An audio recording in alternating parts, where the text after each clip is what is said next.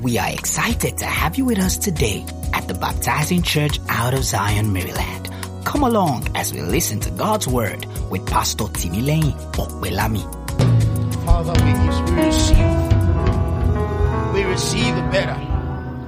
We receive the better. In the name of Jesus. In the name of Jesus. Let's please be seated.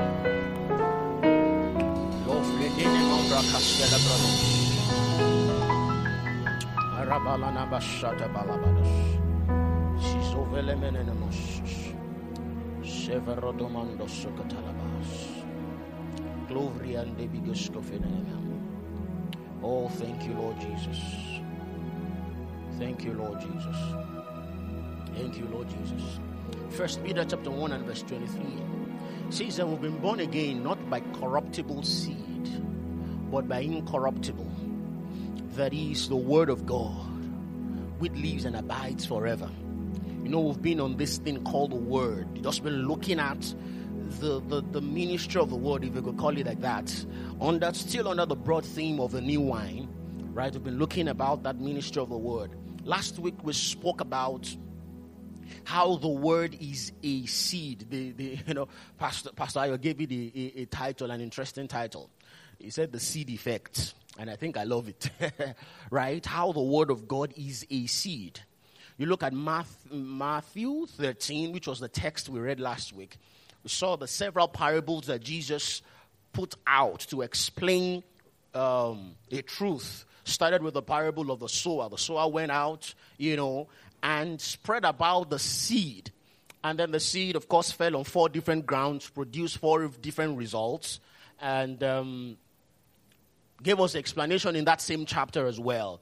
He went ahead to talk about the parable of the wheat and the tares. If you remember how one had sown, wheat into the ground, and while men slept, the Bible says an enemy came and sowed in tares. And then they asked that, should we remove the tares? He said, no, don't. That in doing that, you will also remove the wheat with it. So let it grow together. And that in the harvest, he's going to separate that. And he also gave an interpretation to that parable. Just for good Bible interpretation. Parables aren't meant to be interpreted word for word. A parable is a story to pass across a truth. So except, this is just Bible interpretation now. Except the Lord Jesus himself gave the interpretation to a parable. You don't go around trying to put in certain symbolisms in parables. Because it's a parable. It does not mean that every symbol in it means something. Do you understand? It's like a story. If for instance, I come and say, when we come into church, there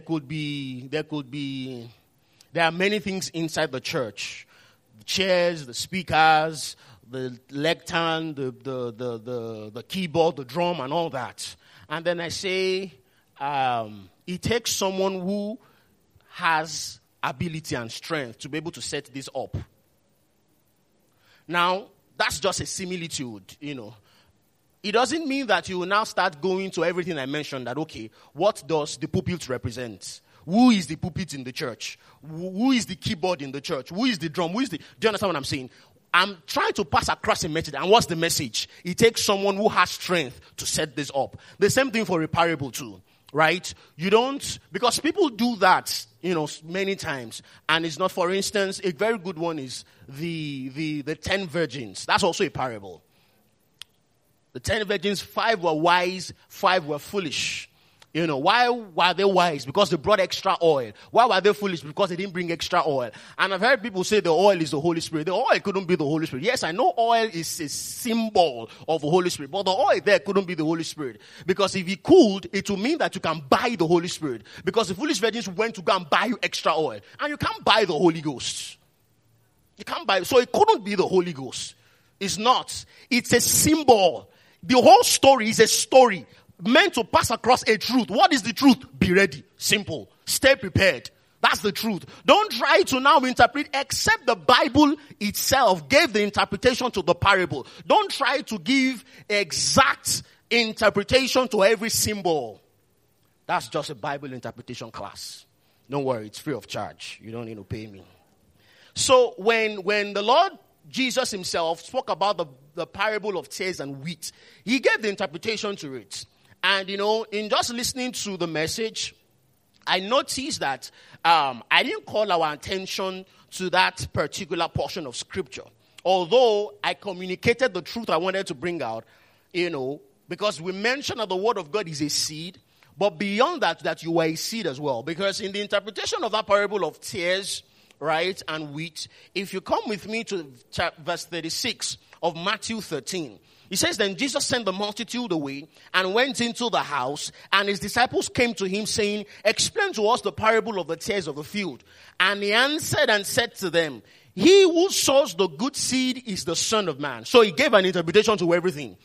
The person that sows is the Son of Man. The field is the world. The good seeds are the sons of the kingdom.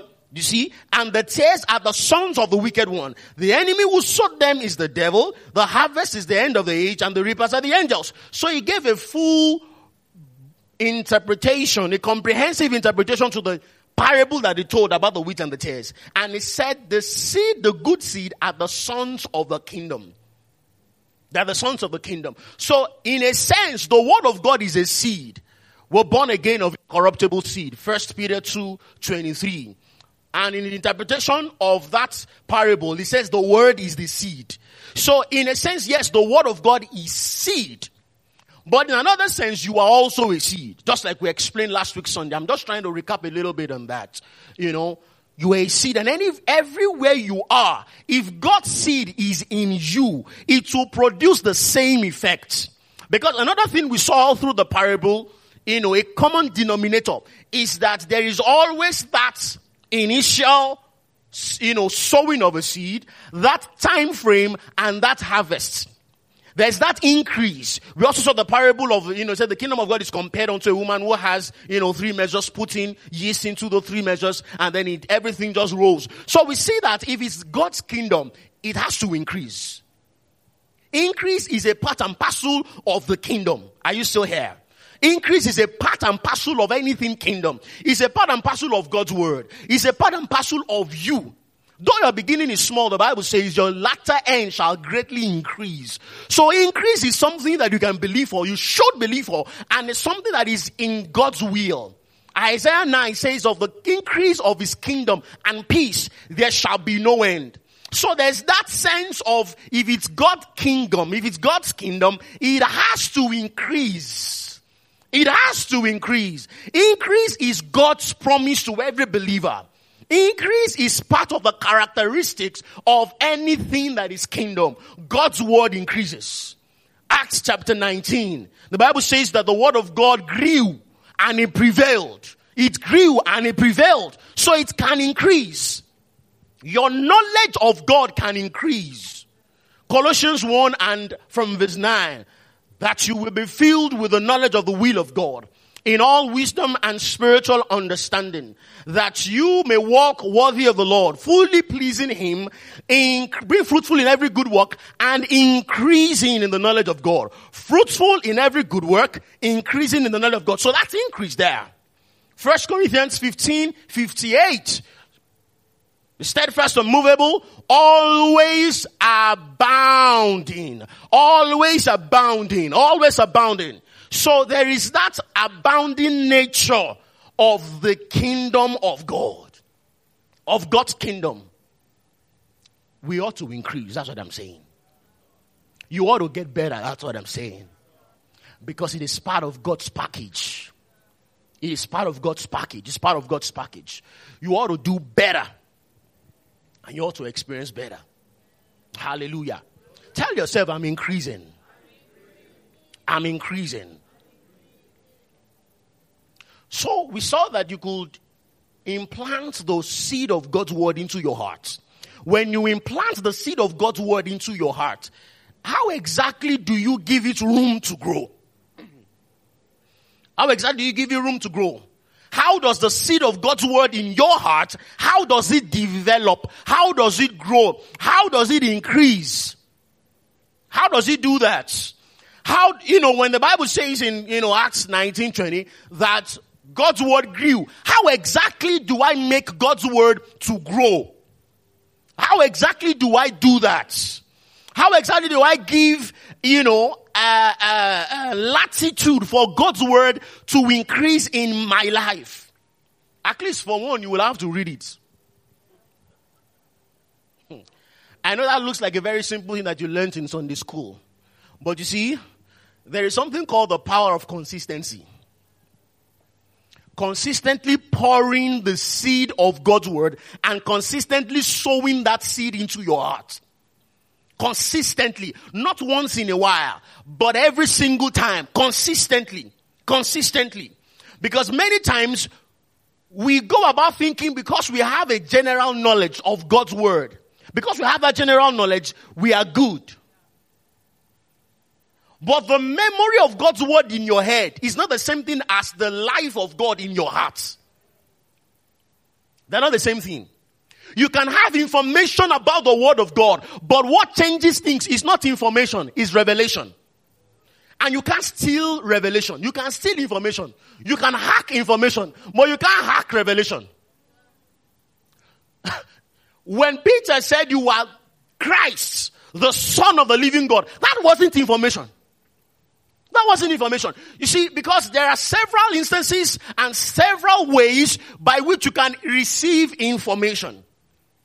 When he responded in Matthew 16 to Jesus and said, you are Christ, the Son of the living God, Jesus said, flesh and blood did not reveal this to you.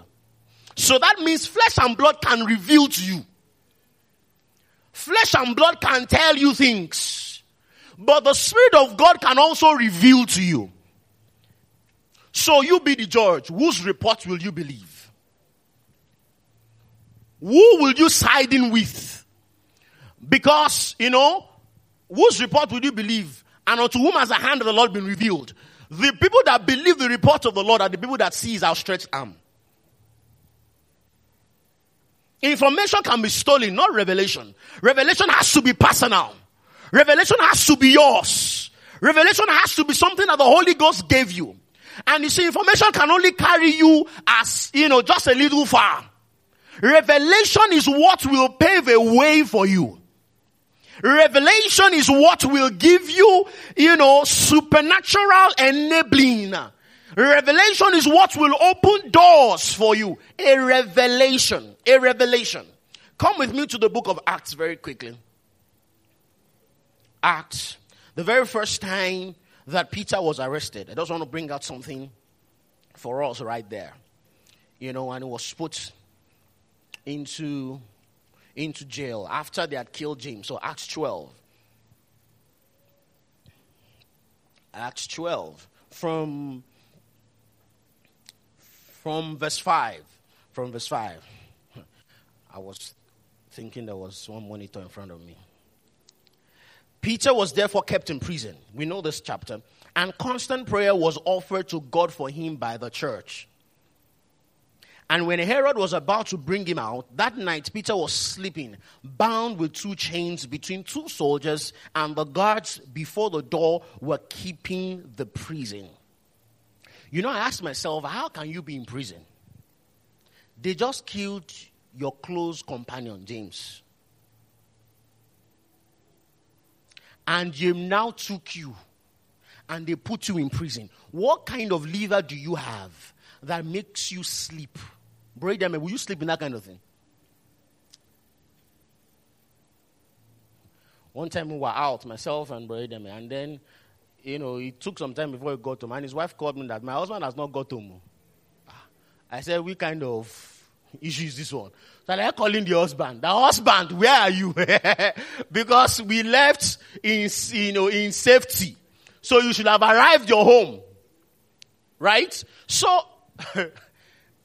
Peter was going to be the second person that was going to die. Because nothing happened to James died. So if anything, you should be alive. Open eyes, be praying, pacing the ground, pray in tongues, do everything that you can. But then he was sleeping.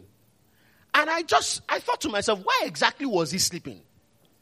I just had that thought. And then you know what? Come with me to the book of James, to John. Sorry, Luke rather, not John. Glory to God. I want to open up something to you. Luke chapter 21. Luke chapter 21. Why exactly was Peter sleeping? Why exactly was he like that? What kind of faith did you have that made you just relax like that? That made you just feel free to sleep? So much so that if you go back to that same time, so much so that the angel appeared and the angel had to beat him to wake him up. That wasn't light. That wasn't a light nap. That was deep sleep. And not only was it like that, he even sleepwalked. Because when they got to town, the angel disappeared. Was like, oh, I thought it was a dream. So what kind of faith made Peter to be able to do that? Knowing fully well, it's almost like they tell you, for instance, that yesterday, maybe you are going to your village in the east or something, and they tell you that, oh, they've been kidnapping you, right? You know, there are people there that are kidnapped every day, and because of that, I know some people haven't left their house, else anything happens, right? And then you are supposed to travel to your village the next day. And you heard the day before that, robbers raided their place, blah, blah, blah, blah, blah, blah, blah. What will you do instinctively?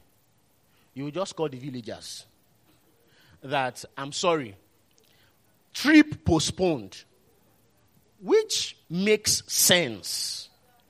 But imagine having the news and still going on the road and still sleeping on the road. Even if you go on the road, instinctively, what will you do? You will not be praying. We rebuke all blood-sucking demons. All my people from the village, we rebuke you. Nothing shall happen. I'm just trying to paint a picture to make you see how Peter shouldn't have been sleeping. You didn't have any reason to sleep. So come with me to Luke. Let's look at Luke. Luke chapter 22. From what verse should I pick that up? Where Jesus told Peter that when you are strengthened. Verse 31.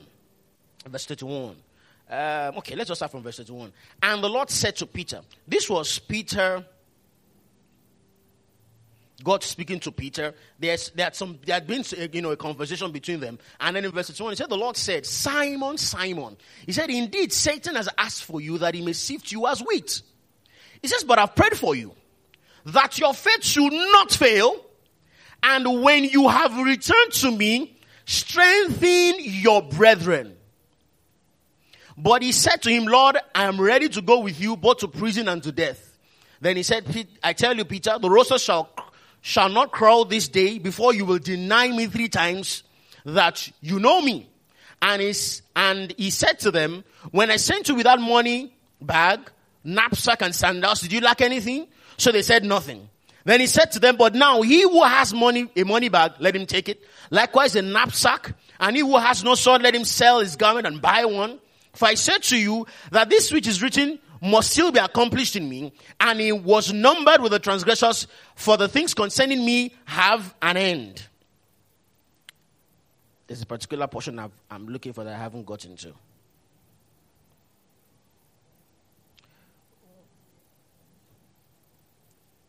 Hallelujah. He had spoken to Peter that when I'm going to pray for you that your faith should not fail, and that when you return, you should strengthen your brethren. Right? And then he also prophesied to him and said that when you are old, right? He said someone is going to lead you. If you could help me find that scripture. When you are old, someone will lead you by the hand. Perhaps that is in John. It's in John, right? John 21, okay. Thank you. So if you could come there together, let's look at it together. John 21. And verse what? All right. Okay, this is 20. Thank you. John 21:18. Okay. All right. He says, most assuredly I say to you, when you were younger, you girded yourself and walked where you wished. He says, but when you are old, you will stretch out your hands, and another will gird you and carry you where you do not wish. Now, why was Peter sleeping? Because God had spoken this word to him. And he wasn't yet old. He wasn't yet old. Information is that, according to James, is most likely that's exactly the way you will go. The way your brother died. And it was you, James and John, that were the closest to Jesus. So there was no special anointing that James had that you were going to say that's going to save you. But guess what? He had a word. Something had been spoken to him. He must have remembered that Jesus said, when you are old. I'm not yet old. I'm not yet old. So even if you kill me, I'll resurrect. That is the worst that will happen. What is that? That's revelation. That's not that can't be information. Information can't give you that level of boldness. Information can't give you that level of effrontery. It has to be a revealed thing unto you. It has to be a word unto you. So what am I saying? I'm trying to compare that. We need to go from just being informed about the word, just having the word as memory, to going a step further, to having the word as a revelation in your heart. For instance, now you can know that, of course, even if I ask you, you would respond and say yes, that God can protect. You know, God will have you surrounded with angels and all that. That is information to the head. That won't do anything until you know within your spirit that there is a protective measure around you. There is an edge around you. You are impenetrable. Until it becomes light and revelation in your spirit, it won't spark up a light. It won't. It won't spark up a light. You know, many times when we talk about faith, sometimes we talk about faith as something that we need to bring to the word. You know, we say, mix your faith with the word, mix the word with faith and all that, and we ask you to believe and all that. Do you know that, especially in the New Testament, believers, Christians, were not encouraged to have faith? That sounds like, what are you saying? But I meant exactly what I just said. We were not encouraged. There is no scripture that tells you that, you know what, you need to have faith, that exhorts you to having faith. We created that doctrine for ourselves.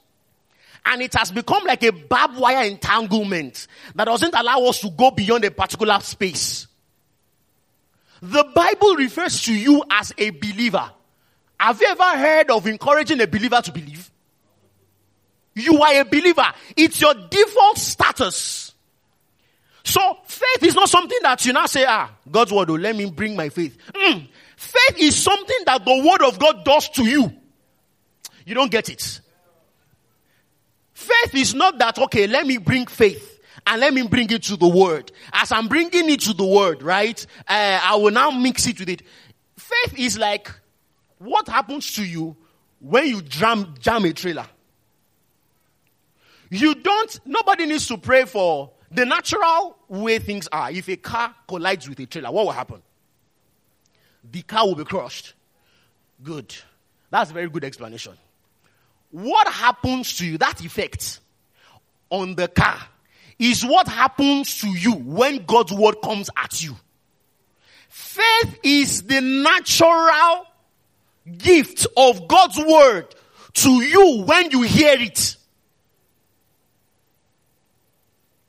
Ephesians chapter 1 and verse 13. Let's go there. Don't worry. I'm a stickler for the word, and I won't tell you something that is not in the word and give you scripture for. Ephesians 1:13. He said, in him you also trusted. Did you see that? Another way we can say it is this. In him you also believed. Right? We can say it like that way, right? Come on, respond to me. Can we say it that way? He said in him you also trusted. So we can say in him you also believed. or in him you had faith. When did you have this faith? After, not before. After you heard.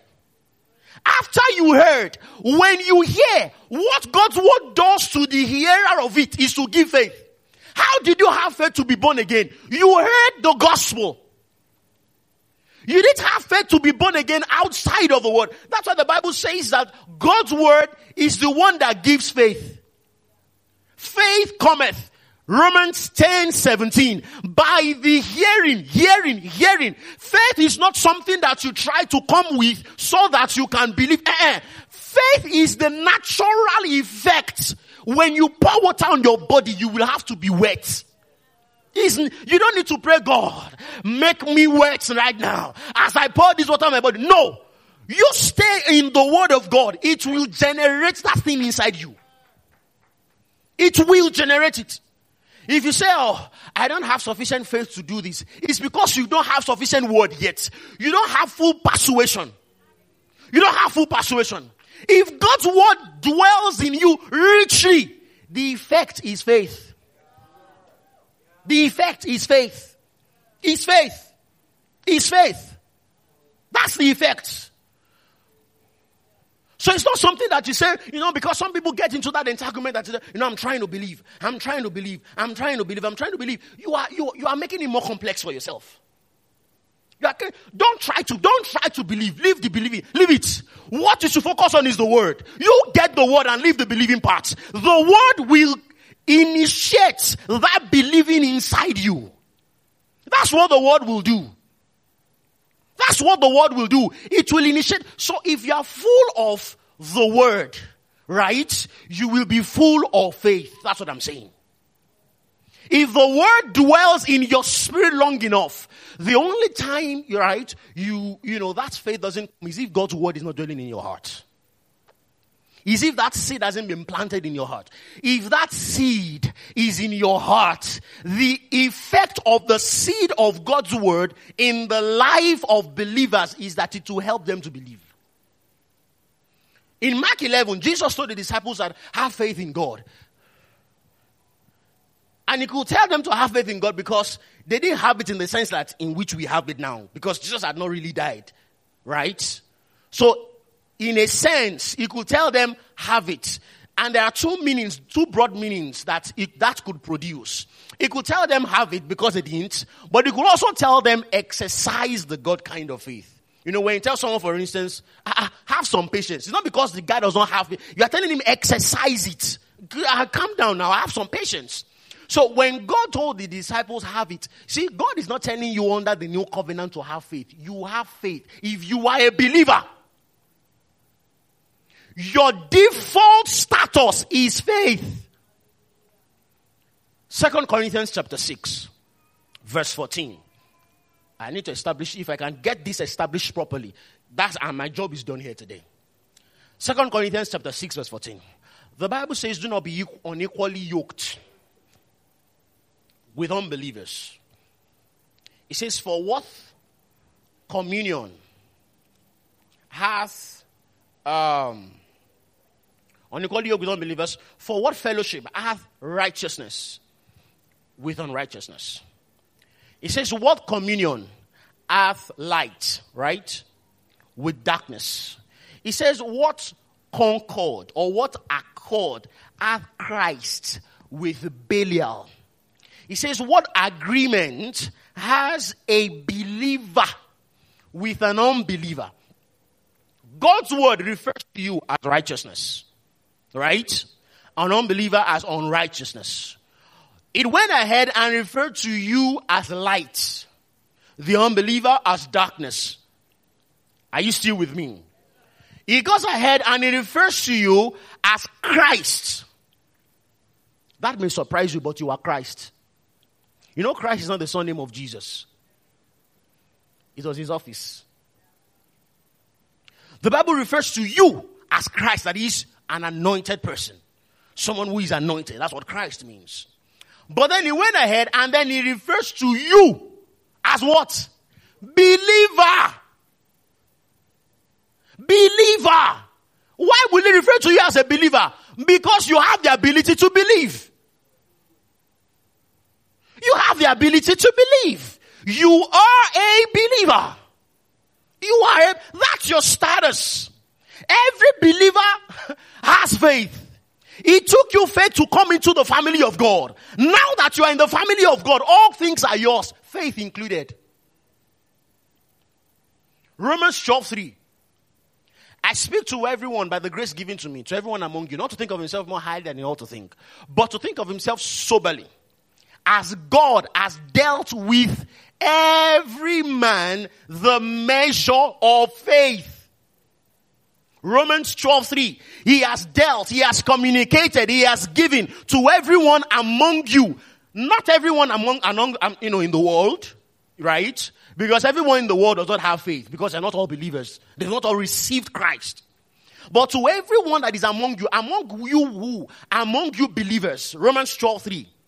Among the believers, because he was writing to the Roman church. So in the Roman church, he was speaking to Christians. So when he said that, I speak to every man among you, he was talking to believers, not those who are not believers. And he said to everyone among you that what? That God has dealt with to every man the measure.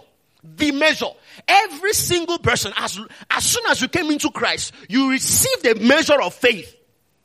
How did you get that measure of faith? By the word of God that was communicated to you. We saw that in Ephesians 1:13. In whom you trusted. After you heard the word of your salvation. That is the gospel, the word of truth. That is the gospel of your salvation. And you were sealed with the Holy Spirit of promise. So you believed because you heard. Romans 10:13. That whosoever shall call upon his name shall be saved. And then he went ahead. He said, how shall they call on him of whom they have not believed? And then he said, how shall they believe on whom they've not heard? And how shall they hear without a preacher? And then it is in that context that he now said in verse 17 that the word of God the faith comes by hearing and hearing. So if you've heard the gospel, if you've heard the word, it will give you faith to believe. 2 Corinthians 4 and verse 13. He says, we having the same spirit. He didn't say we about to have. Or we trusting God will have. He said we are having the same spirit of faith. The same spirit of faith that Caleb had, Joshua had, David had. That scripture was from Psalm 116. That same spirit of faith, we have it. We have it. So it's your default status. You are a person of faith. There is nothing too big for you to believe. Oh, damn. Lord help me. There is nothing. See, the greatest thing that you could have believed for is salvation. Because that was the thing that cost God the highest amount of power. That was what cost God the highest amount. The Bible says the kind of power he used. They look for different kind of adjectives to have to complement that power. He said it is exceedingly, greatness of the power that is at work in you. God demonstrated the highest power he ever did in resurrection. And so if you could believe for that salvation, there is nothing you want to believe for, right? That will trump salvation. That is greater and bigger than salvation. That is why in Romans 8, the scripture now says, he who did not spare his own son, but gave him up for us all, how shall he not also? What was he doing? He was making you see that, look, if I could demonstrate love, demonstrate power to you in giving you this. He said, there is nothing else that your faith can pull. There's nothing else your faith can pull. Things money can buy and things money can buy. There is nothing else. You are a believer. Some say, I'm trying to believe. You're not trying to believe. Just believe. Just act on the word. Just act on the word. Don't try to believe. Get the word inside you sufficiently enough and act on it. Out of full persuasion. Act on it. Act on it. Act on it. In Romans 4, the Bible was talking about Abraham. From verse 17, the Bible says, as unto whom we believed, that is God, who quickeneth the dead, and calls those things that be not as though they were. Verse 18 says, and be not weak in faith. He considered not his own body, right? Being dead, being 100 years old, neither yet the deadness of Sarah's womb. He said, but was strong in faith, giving glory to God. He said, it staggered not at the promise through unbelief. He says, but was fully persuaded. See, there is that full persuasion that you need. And the way you get that full persuasion is not by praying. It's by refilling your heart with the word of God. Look, if you can find God's word concerning anything, any subject, situate your case within the broad context of God's word. If you can do that and stay on God's word, keep putting in God's word, keep putting in God's word, keep putting in God's word, it will by itself bring about the faith you need for that situation. It will bring about it. Whatever kind of situation. I need my business to grow. Go and find God's word on increase. Go and find God's word on increase. Someone was sharing with me some situations, that, the person was in, blah, blah, blah, blah, blah. And, when I did that, because I noticed the person was a little overwhelmed by the situation, I just had to, put some hope in her, put some hope, just try to generate some hope in the person that, this thing is almost like the way we're doing it this morning. This thing is possible, we can have a solution. Let me just say, take a side journey to this. The Bible says that faith is a substance of things hoped for. If you do not have hope, there's no how faith can come. If you're already hopeless about the situation, there's no how we can get you into faith. There's not how we can get you into faith. So what should you do? If you're communicating with people or even yourself and inside the situations, the first thing to even, first of all, acknowledge is that, look, a reversal is possible. This thing, it can be done. Now that's hope. That look, it can be done. Forget it. Yes, I know this is the story this person heard. Yes, I know this is the story that other person heard. Yes, I know that your mother's auntie, they had diseases. This one had that disease. I know people have died. I know all that. But look, through the Bible, we see that there is a possibility that this thing is reversed. That's hope. But then we now have to go from hope. Hope is knowing that it is possible. Faith is knowing that it is possible for you now. Do you see the difference? Faith is that this thing is not just that it is possible. It is possible for me. Matthew 8, a leper came to Jesus and said, look, if you are willing, you can make me whole. Let's open our Bibles. This is Bible study. There's no projector. Open your Bible. Because the way some people look at me is like, that's the leper in the Bible. Yes, he's in the Bible. So Matthew 8. It's even good that there's no projector for now. Oh, glory. Matthew 8. Verse 1. It says, when he had come down from the mountain and great multitudes followed him. And behold, a leper came and worshipped him, saying, Lord, if you are willing, you can make me clean. So this guy had hope. What was the hope? You can make me clean. I know. That's hope. But he didn't have faith. What was the faith? Are you willing?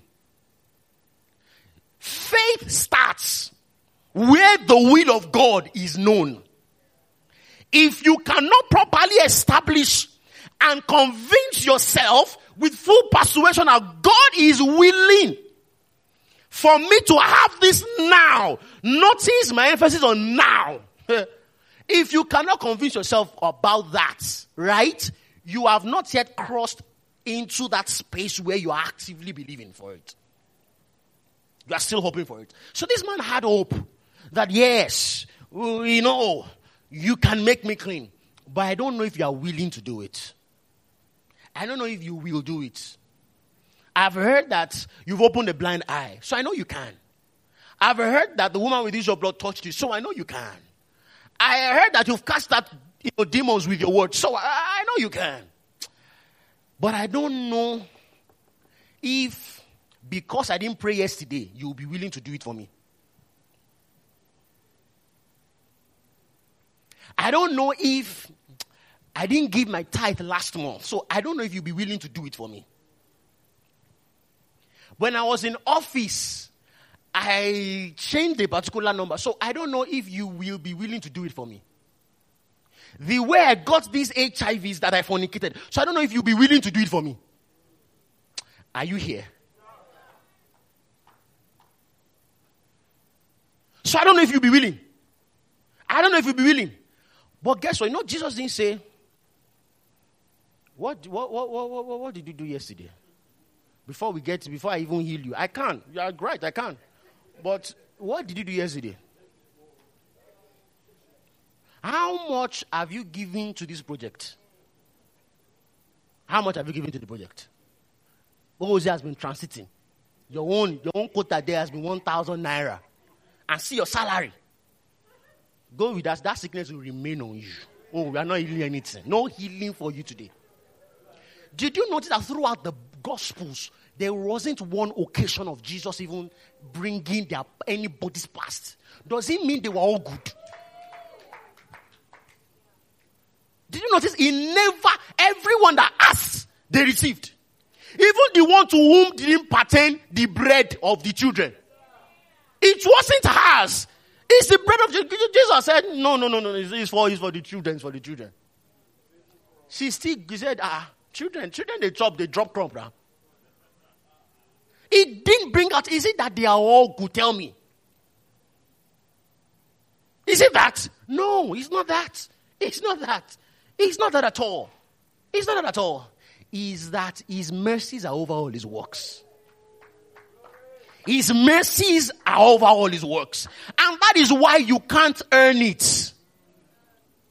Whether by good deed or by bad deed. Now we're talking about the bad. That okay, because you did that, you didn't own this. You know, some people now feel, okay, now that I have done this, I ought to now have this. See, you and that other person, you are in the same class. You now feel, because I have prayed 10 hours, so now I ought to get this promotion. Who told you 10 hours of prayer is equal to promotion? No. Promotion is by grace. Simple. So whether by good or by bad deed, you see, because Jesus debunked that when he told us the story of those two sons. One was a bad guy. Squandered everything, did anything that he loved, that he wanted to do. And after I had finished, and I'm coming back home. Well, you go and sleep inside jail. And when he came from afar off, the father didn't even allow him to come. From afar off, got down, ran to meet him. Notice this man was a rich man. That's the meaning. At least for swag, allow him to come. Imagine neighbors, won't they even be telling you that this guy is stupid? Do you know since when this guy has gone, he's still running to go and meet him because he had servants. He had hired servants. And they have enough to eat and to leave. Went, ran. Said, go and bring the garment. That one that inside that wardrobe, bring it. Said, that ring, you will go open it, you gave them the lock because the ring cannot be anywhere. So open the safe, bring it out. You see that calf that we've been keeping, that I wanted to use for December, bring it. Bring it. Let's make a party. The father didn't even allow him to go through all his, what he wanted to say. All his recital. He didn't even do that. And he showered him like that. And then the older son came and said, it's today I knew that you are wicked. So, you see, whether you are the young son or you are the older son, this is what I'm saying. Everything is available to you. Now, am I saying that just sin all you can? Not continue to sin, not sin. God day. Forget, just doing anything you can. If you can do anything you can, then you need to respond to an altar call I will give afterwards. Because you're not a believer. You cannot be a believer and you will wallow in sin and be convenient. If you did, it wasn't Jesus you received. Not Jesus Christ. Maybe Jesus of Oyinbo. But definitely not the Christ. You didn't receive him. Because the grace that we receive teaches us to say no to sin, to ungodliness, to lust, to corruption, to everything. So if you can conveniently do all of that, you didn't receive the grace. You didn't receive the grace. What I'm saying is, don't bring your past. Let him who lacks wisdom, let him ask of God, who gives without upbraiding, without reproach, without fault finding. Without fault finding. So God won't say, let's open the books. Now you need me, you're not coming. No. He won't do that. And you shouldn't also bring about your success in the secret place and say, because I've done this must happen. God teaches pastors that and ministers that a lot. Where you think, I don't pray. I prayed all night. Mando balasa. Power will move. Watch. Hey, just watch. I was sweating blood in the place of prayer. And you will come. Everybody will be looking at you like, what are you saying? Exactly. I'm talking from experience. And then you will just say, Father, oh Lord, I'm just tired. But I just trust you. Oh God, I don't even know what to say right now. But God, just minister in your power. And you now saw different things happening in the meeting. You wonder, what is happening? God is calling your attention that, look, it's not of works, lest any man you should boast. It is, I'm the one doing this thing. See, your faith does not create something that grace already didn't make available. Everything your faith can latch on is because grace already made it available. So it's not your faith that necessarily made it available. It was there by grace. So you need to celebrate the grace that brought it first. He said, I got a car. I believe. Our new faith gone. I brought the job. You brought the job. And you will stay on that job. That's the last job you will receive. You didn't brought anything. Grace brought it. Grace brought it. Grace brought it. Grace brought it. It's not what I did or what I didn't do. It's not because I fasted 40 days and 40 nights. No. People were shocked when Kenneth Hagin said with his mouth that the longest he has ever fasted was 3 days. People wanted to die. They're like, Say, what? What did he say? He said the longest I've ever fasted without food is 3 days. I've gone on months, weeks, just taking one meal in a day. But that's, I said, what? That by the third day I got my answer and I quit. Every single time. Every single time. Now, am I trying to put down fasting? No. I'm trying to reshape your mind. That look, it's not by I fast, I pray. It's not by I pray 25 hours. It's not by I did that, I need that. Now, you want to do all of that in faith, right? But look, that is not what to bring it. Who told us that 25 hours of prayer is equal to opening of one blind eye? Which prayer did Peter and John pray before they healed the man at the gate beautiful? They were going to pray. They had not prayed. They were going for prayer. We're going for prayer. Your status is the supernatural. Just like that. The seed, the incorruptible seed is in you. You are a person of faith. 1 Peter 1. He said, we have obtained to them that have obtained like precious faith. Not to them that are about to obtain it. You are a person of faith. You are a person of faith. You are a person of faith. A trouble comes to you. And you're not saying, before this trouble, let me tell pastor to join me in prayer. And then, if I will tell all the pastors to join me in prayer. And then I will fast for 25 days. Look, there is a place where prayer is actually a demonstration of doubt. There are times when prayer, you think it's faith. It's not faith. You are trying to, it's called multitude of words. You are trying to get God into the notion of perhaps, probably, he will be fine with you to be able to do this unto you. What was that? So you are just using energy to be able to get the supernatural to move. You can stay in that space. But that's not a space to stay in. That's not a place to be in.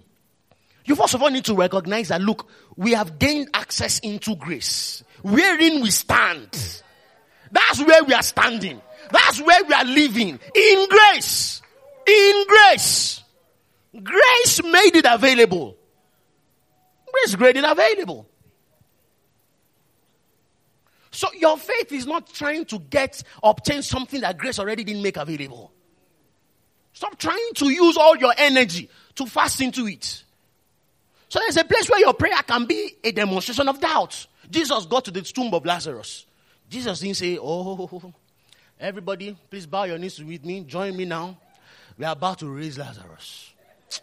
Oh, and he's 4 days dead. Oh, he was even sick before he died. Oh, Jesus, do you know Jesus didn't pray? Do you know he didn't pray? Do you know he didn't pray? He just said, because of your sakes. He said, I'm saying this because of their sakes. He said, Lazarus, come out. Until you can know that your default status is of faith, there are certain things that won't happen. When Jesus was going, it's just a revelation that popped up to my heart. I was just reading Mark 11 again. And the Holy Spirit just whispered to my heart that, look, do you know, he wasn't planning to do a faith seminar there. He wasn't planning that, okay, I will speak to the fig tree and bring my real power. I will now tell them I'm doing. That's what I'm doing. Jesus was also hungry. He was tired. If you read it in context, he had been to Jerusalem. He went there and then he came back to Bethany. When they were going out back to Jerusalem, he saw a fig tree. Perhaps they didn't eat the night before. He was hungry. He had figs. He had lizard and thought that, okay, there'll be figs and there'll be fruit on it. He came and didn't meet fruit. And in fact, it may have been out of anger, Seth. It was more out of anger than out of it. I'm what kind of, what's this now? Have you ever been hungry before? And someone told you that food day, just they come. And then you reach, say, you don't finish. I'm not saying see they come. Network wasn't good. I didn't know they were still coming.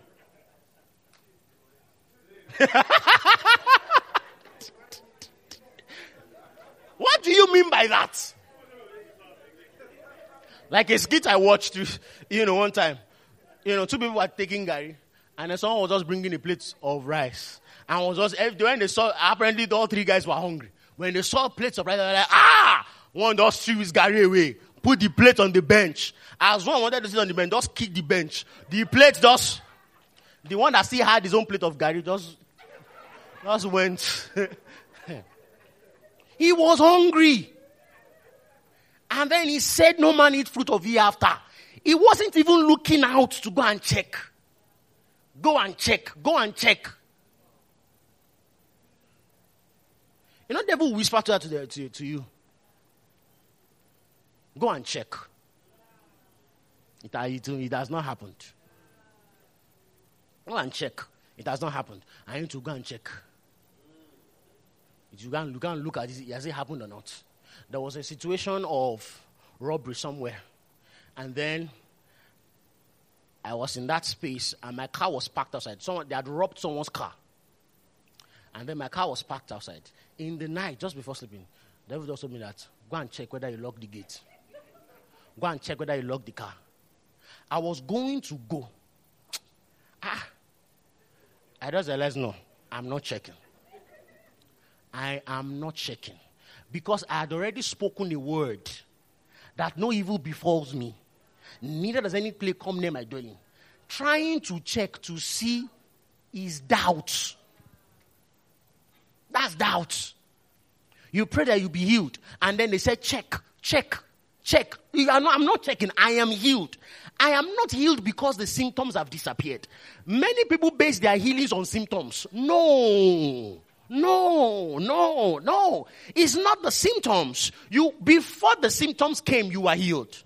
Now that the symptom has come, what are you doing? You are standing in faith and you are resisting. You are resisting. Do you see? So, don't be in it. Jesus didn't even check the victory. He just spoke and it was Peter that was like, I know when the Bible says when he said it, his disciples heard it. So they knew that, okay, I'm sure Peter and I said, we are coming back to come and sleep. We'll check this thing. The next morning when they were going, it was the one that said, the victory that you cursed, it had I'm sure it was Jesus. It was him that called Jesus' attention to that. Before. Said the word worked. It worked. It worked. It worked before. You should be more surprised I didn't work. Why wouldn't it work? It's supposed to work. It works. And we put it to work. So it has to work. Jesus now said, okay, the way we did this is we have faith in God. If you say, and then it went on and on. What am I trying to say? Your default status is of faith. Is of faith. Is of faith. If you come. Now, there are two kinds of unbelief. Let me quickly just go there and I'll shut. I'll be done for today. There are two kinds of unbelief that people generally demonstrate. The first type of unbelief is an unbelief that is a product of ignorance. That is, you don't have God's word settled in your heart. You don't have God's word for it. You don't know. My people perish for lack of knowledge, right? That's the first kind of faith. Ignorance. But then there is a kind of faith a kind of unbelief rather, that many believers demonstrate. This one is unpersuadableness. It's not an unbelief based on doubt. You know. It's not that you don't know. You know. But you have not yet been persuaded to the point of action. You've not been persuaded. Hebrews 4. That was what these guys demonstrated. When the Bible says, the promise from verse 1, therefore, since the promise remains of entering into his rest, let us fear, lest any of you seem to have come short of it. It says, for indeed the gospel was preached to us as well as to them, but the word which they heard did not profit them, not being mixed with faith in those who heard it. It says, for we who have believed do also enter that rest, as he said, so I swore in my wrath, they shall not enter my rest, although the works were finished from the foundations of the world. For he had spoken in a certain place on the seventh day in this way, and God rested on the seventh day from all his works. And again in this place, they shall not enter my rest. Verse 6, please pay attention. Since therefore it remains that some must enter it, and those to whom it was first preached did not enter because of disobedience. Notice he said because of disobedience. In the first verse, he said they didn't enter into that promise because they didn't mix faith. So the faith he's talking about was actually disobedience. They didn't act. God told them, this land is yours. So they had the word of God for it. They were not ignorant of what was there. But they allowed their senses, the information they got from the sense realm, to overwhelm what God told them. So there is a faith that is there because you don't have a knowledge of it. There is another kind, there's a kind of unbelief. I'm saying faith. Unbelief, I'm talking about two types of unbelief. There is an unbelief that you have because of ignorance. There is another kind of unbelief that you have not necessarily because you don't know, but because you are not yet fully persuaded to the point of action. What do? You meditate. You keep on meditating. Keep on putting the word. They both have the same solution. Keep on putting the word. Keep on putting the word. Keep on putting the word. Jesus went to his hometown. He could there do no mighty work. Mark 6, except lay hand on a few sickly folk. And then the Bible says in verse 7, it said he went about in their villages and synagogues teaching. Why? Why did he resort to teaching? Because that's the cure to unbelief. He could there do no mighty work. So he started teaching. Started teaching. So how do you cure unbelief? Keep putting in the word. Keep putting in the word. Keep putting in the word. Keep putting in the word. Keep putting it on the word. The word does not have a side effect for overdose. Keep putting in the word. it will get to a point where it is the word that will set you on your feet. It is that life in the word, that faith that you got from the word that will set you up on your feet. That will set you up on your feet.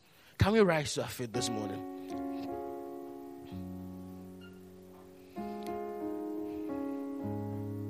So grace makes this available. And God's word in you, that incorruptible seed in you, is what will make it alive. Alive. Hallelujah. We believe you've been blessed by God's word today. Do connect with us on all our social media platforms at TBC Out of Zion and listen to our messages at www.soundcloud.com/TBC Out of Zion.